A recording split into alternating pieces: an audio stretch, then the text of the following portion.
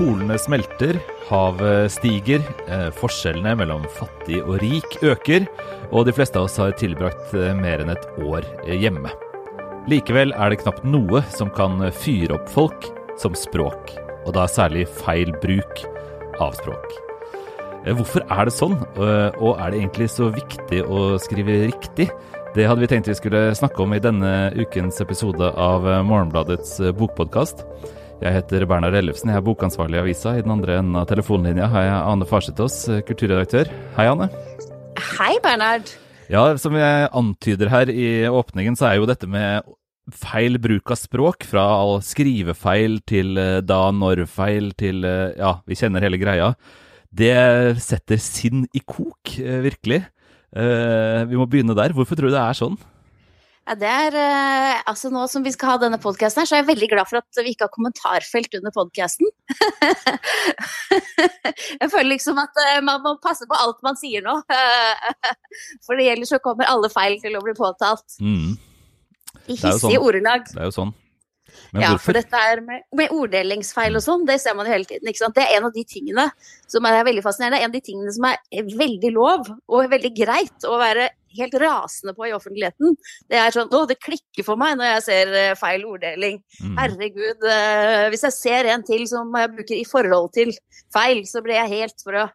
Ja, det er jo sånn vanvittig sånn utdefineringsmekanisme. Altså hvis folk... og jeg regner jo meg selv ofte som del av folk da, leser tekster som kanskje var gode, og så bare liksom, nei, se her, det blir som en sånn mine i teksten da, som bare eksploderer og ødelegger alt annet. Man glemmer hva som står der, man glemmer hvem som snakker, man glemmer alt, og bare liksom ser feilen. Det er helt fascinerende. Altså dette her vet jo alle som er i media, innvandring, kjønn, bilisme og kjøtt, alle disse tingene her, de vekker raseri, men det er nesten ingenting som vekker så mye raseri som språkfeil. Og dette her er på en måte før vi hadde kommentarfelt, så hadde vi leserinnlegg om språkfeil, og det er liksom et sted der det er lov da, å hakke litt på andre. Det er litt fascinerende. Så... denne uka her så kommer det en bok om akkurat dette, som heter Kunsten å irritere seg over skrivefeil, som er skrevet av språkviteren Kristin Fridtun, og denne boka her, den treffer meg veldig hjemme da. En av grunnene til at den treffer deg, hvis jeg kommer litt mer inn på hva boka handler om, og hvem Kristin Fridtun er etter hvert, men en av grunnene til at det treffer deg er vel at dette er noe du har erfaring med i ditt yrkesliv. Du har jo jobbet med skrivefeil, og gjør det for så vidt fortsatt, for det gjør alle redaktører, men kanskje i enda mer sånn rendyrka grad da. Absolutt. Jeg føler at jeg har gjennomgått hva jeg selv vil kalle en radikalisering når det gjelder mitt syn på skrivefeil. Ok, det må du fortelle om. Altså, i min studietida så jobbet jeg som korrekturleser og språkvasker, og i ganske mange år også. Det er jo en spesiell virksomhet der man bare skal se etter feil. I språkvasken skal man jo på en måte tenke på hele innholdet, men i korrekturen så er det på en måte en fordel å se litt bort fra innholdet og prøve å bare se, fordi hvis du er opptatt av innholdet, så glatter du jo over feilene, fordi vi liksom automatisk tolker i beste mening for å gi mening. Så du må på en måte se bort fra hva er det som er ment her, og bare se på grammatikk og rettskriving, bare la bokstavene bare være bokstaver, og ordene bare være ord.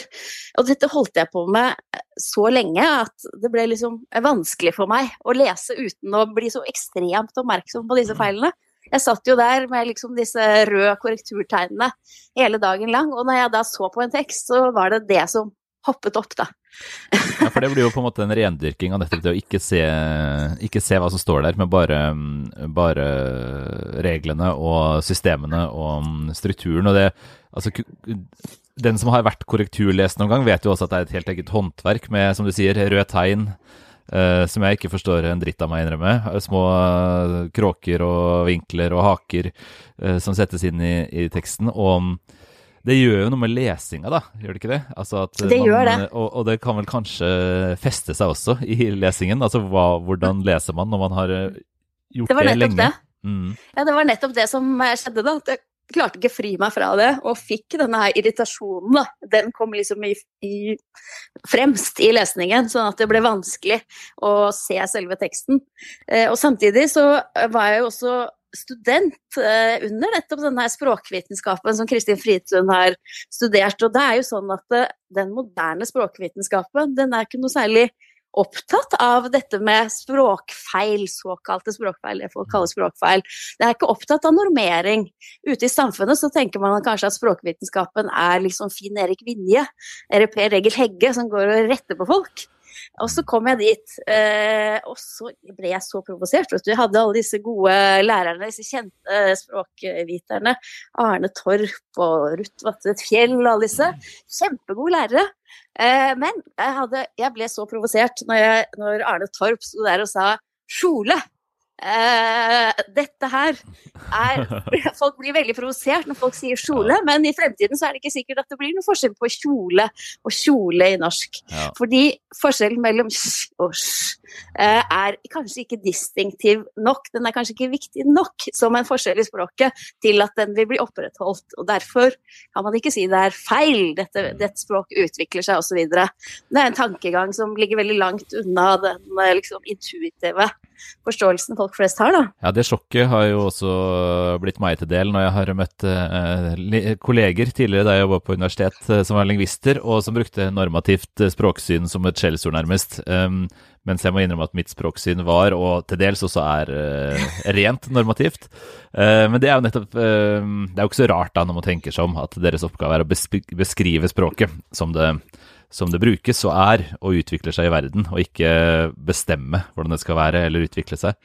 Men du snakket om en radikalisering, og det jo et ord det lett å henge seg opp i da. Fortell altså det radikale kunne man jo tenkt at var nettopp å være helt manisk opptatt av språkfeil. Men det høres ut som du har gått omvendt vei. Jeg har gått helt andre veien da. Og det skjedde to ting. Det ene var jo at jeg følte at min egen lesing ble litt ødelagt av det. Altså, som kritiker, det klart du kan godt påpeke litt skrivefeil og sånne ting, men det ikke det handler om. Et litterært verk handler om helt andre ting. Og jeg måtte egentlig avlære meg mye av denne her veldige oppmerksomheten rundt feilene, for det sjelden det mest interessante med litteratur. Ja, jeg følte at jeg ble en dårligere leser av å være opptatt av det. Jeg enig. Det må jeg si at jeg egentlig driter i, altså. Og jeg ikke så opptatt av korrekturfeil og sånt heller i bøker. Jeg synes det terp, da. Men la oss komme litt til Fridtun, da, fordi hun jo etter hvert en kjent formidler av språkvitenskap og språktenkning i aviser og offentligheten. Og her har hun skrevet en bok som de siste dagenes tekstmeldinger tyder på at har begeistret deg skikkelig. Kan du si litt om Fridtuns prosjekt her i denne boka? Ja, jeg har aldri lest noen bok om dette emnet. Det sånn at Kristin Fridtun, hun viser jo frem at det andre som har diskutert dette før. Men denne boka, den handler altså ikke om skrivefeil, men om irritasjonen over skrivefeil. Og det handler om en egen type, de skrivefeil irritable. Den har til og med et lite selvhjelpsaspekt, altså, og til slutt så kommer det en liste med 7 ting, 7 spørsmål du kan stille deg. Hvorfor blir jeg så irritert over dette? Og så videre, og hvordan du kan avhjelpe dette da. Så her kommer det jo frem at Fridtun har gjennomgått denne samme utviklingen. Vært en ung skribent, vært veldig engasjert i å skrive nynorsk på den Ivar Aasenske riktige måten og så videre. Gjort seg liksom høy og mørk på bekostning av de som ikke behersker de rette formene, og slik burde alt være, til å innse at motivasjonen for dette kan jo ofte være å vise hvor flink man selv primært. Man hevder at man vil påpeke andres feil fordi ting skal bli bedre. Men som det fremkommer veldig mange ganger i denne boka her, hvor mange ganger skjer det egentlig at man påpeker en feil hos noen, og de sier, ja, tusen takk skal du ha, det blir jeg virkelig glad for. Dette vel liksom moralismens slagside på absolutt alle områder i livet. Moralistisk, hva skal jeg si da? Moralisme handler jo ofte om den som har pekefingeren og dens fortreffelighet mer enn tema man snakker om. Fridtun intervjuet i denne ukas avis, og hun jo også inne på noen andre kjennetegn ved denne tematikken. For det første at det jo et element også av makt, selvfølgelig, i kunnskap, og særlig dette med skrivefeil. Som sagt så det jo en tendens, en jævlig irriterende en, til å liksom ikke sant, avfeie noe, fordi man har skrevet et eller annet med stor forbokstav, eller har dratt på seg en særskrivingsfeil, eller sånn, som det ligger et arbeid bak, da. Så det blir en sånn maktutøvelse i å bare avfeie det på den måten. Og for det andre så er det jo også noe med at kunnskap og denne typen arroganse kanskje ikke henger sammen sånn som man tror. Hun er jo inne på at dette tilhører jo selv den unge delen av hennes liv. Hun tidfester det vel mellom 17 og 25 i sitt eget liv eller noe sånt nå.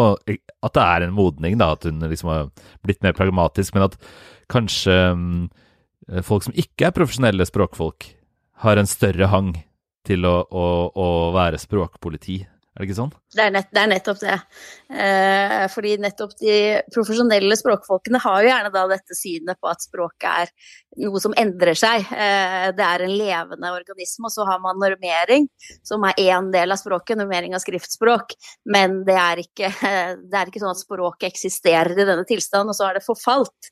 Det er jo det som ligger bak dette her. Ikke sant? Alle som er opptatt av dette føler at det var en gang der språket var riktig, primært da jeg selv var ung. Akkurat som med musikk, det er masse forskning som viser at alle mennesker mener at den musikken som ble utgitt da man var 14 år, er den beste musikken som noensinne har blitt til i verden. Og de vintrene var det beste skiføre, og de sommerne var det beste badevannet, og så videre. Sånn at veldig mange av de som skriver dette forholder seg til språk som om det var noe endelig og gitt som forfaller, og som må opprettholdes og forsvares da, mot dette forfallet. Et av de aller morsomste eksemplene på dette i boka til Fritun er fra en svensk debatt, der et ord, da, et vanlig brukt ord, ble påtalt av en lesebrevskribent å være helt feil, og så kom det inn en språkforsker og sa, men dette ordet har blitt brukt sånn på svensk i 400 år, hvorpå da lesebrevskribenten svarer, ja, men hvis folk har gjort det feil i 400 år, så er det sannelig meg på tide at det blir riktig nå. Ja, det er vel et nydelig eksempel da, på hvordan normativ og deskriptiv språkforståelse skiller lag. Ja, så den går liksom opp hele denne historikken rundt det, ikke sant? Og nettopp det at folk vil at språket skal være på et bestemt punkt og ikke endre seg. Det er veldig interessant. Sosial, ja. Jeg skal bare si at det er en sånn parentes da, for jeg synes det er morsomt å slå opp ord som, siden jeg er en sånn litt gretten jævel da, så synes jeg det er morsomt å slå opp ordet forfordele, for eksempel, i Bokmålslista, ordlista, som er Universitetet i Oslos digitale ordbok. Der står det jo, ikke sant, at noen får fordeler, eventuelt at noen får ulemper. Begge, altså det som jeg ville kalt den riktige og den gale bruken av ordet, er begge oppført. Mens på NAOB, Norsk Akademis ordbok, så står bare den riktige. For det er jo en langt mer normativ ordbok, ikke sant? Og da kan man jo helt inn få følelsen av dette her at det finnes to måter å vurdere språk på. Den ene er deskriptiv, og den andre er dømmende da. Men kom til det andre, for det aner meg at det er kanskje det som interesserer deg mest, altså dette jeg var inne på i første halvdel av det jeg sa om intervjuet her med makt og det sosiale. Ja, det var liksom det andre som skjedde i den radikaliseringsprosessen min, vil jeg si, var at jeg havnet i situasjoner der jeg opplevde at språkfeil, dårlig språk, ble påtalt for å holde folk nede da. For eksempel, altså, forholdisme kan være en sånn ting. Det finnes jo, og for eksempel å være opptatt av at det er så dumt hvis folk ikke kan si kjole, men sier kjole og så videre.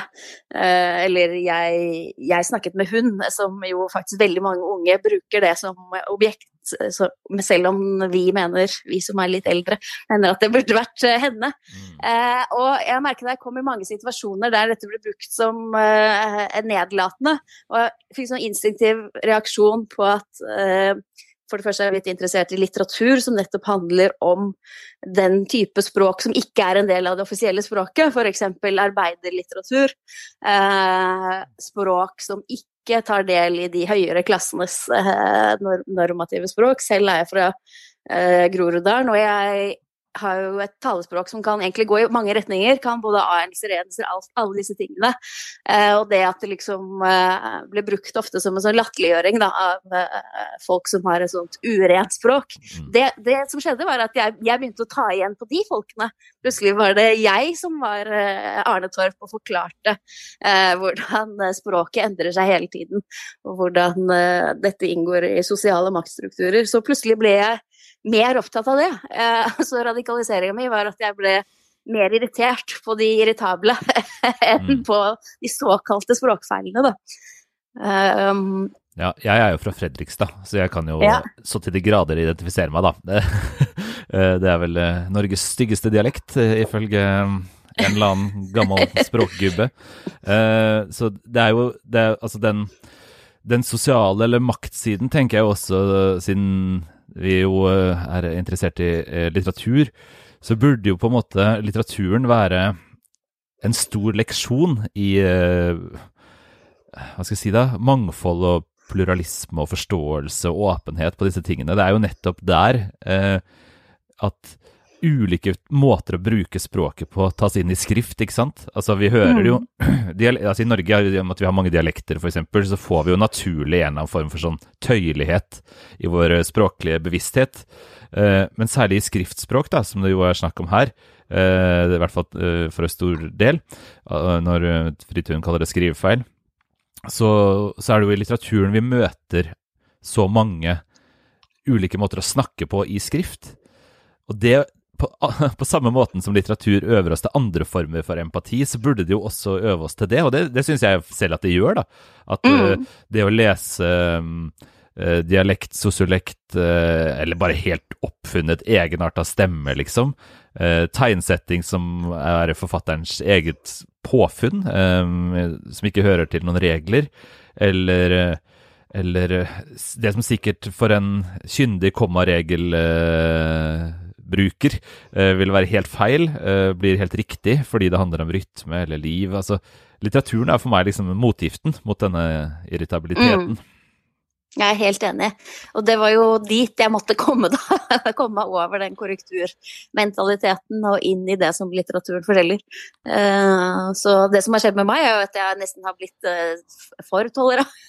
Eller altså jeg nå mest opptatt av det aspektet. Jeg så lite opptatt av det aspektet at jeg nærmest litt intolerant overfor de intolerante.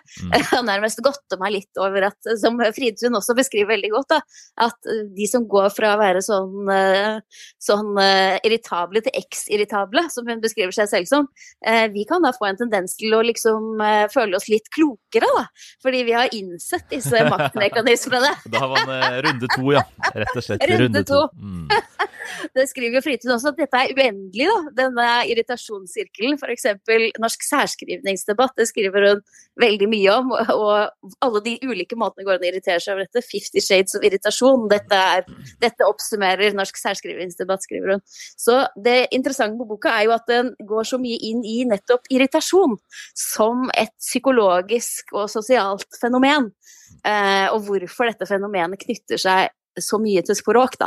Og da vi inne, det jo litt sånn uvanlige med denne boka, man tenker at språk, det språkvitenskap, men her det psykologi og samfunn, og det særlig psykologien da, at det kan være liksom ulike typer av mennesker med ulike personlighetstrekk, der nevrotisisme typisk veldig høyt. Det altså høy irritabilitet. Ja, for hun kjører Big Five-tenkningen inn på språkirritasjonens område, gjør hun ikke det?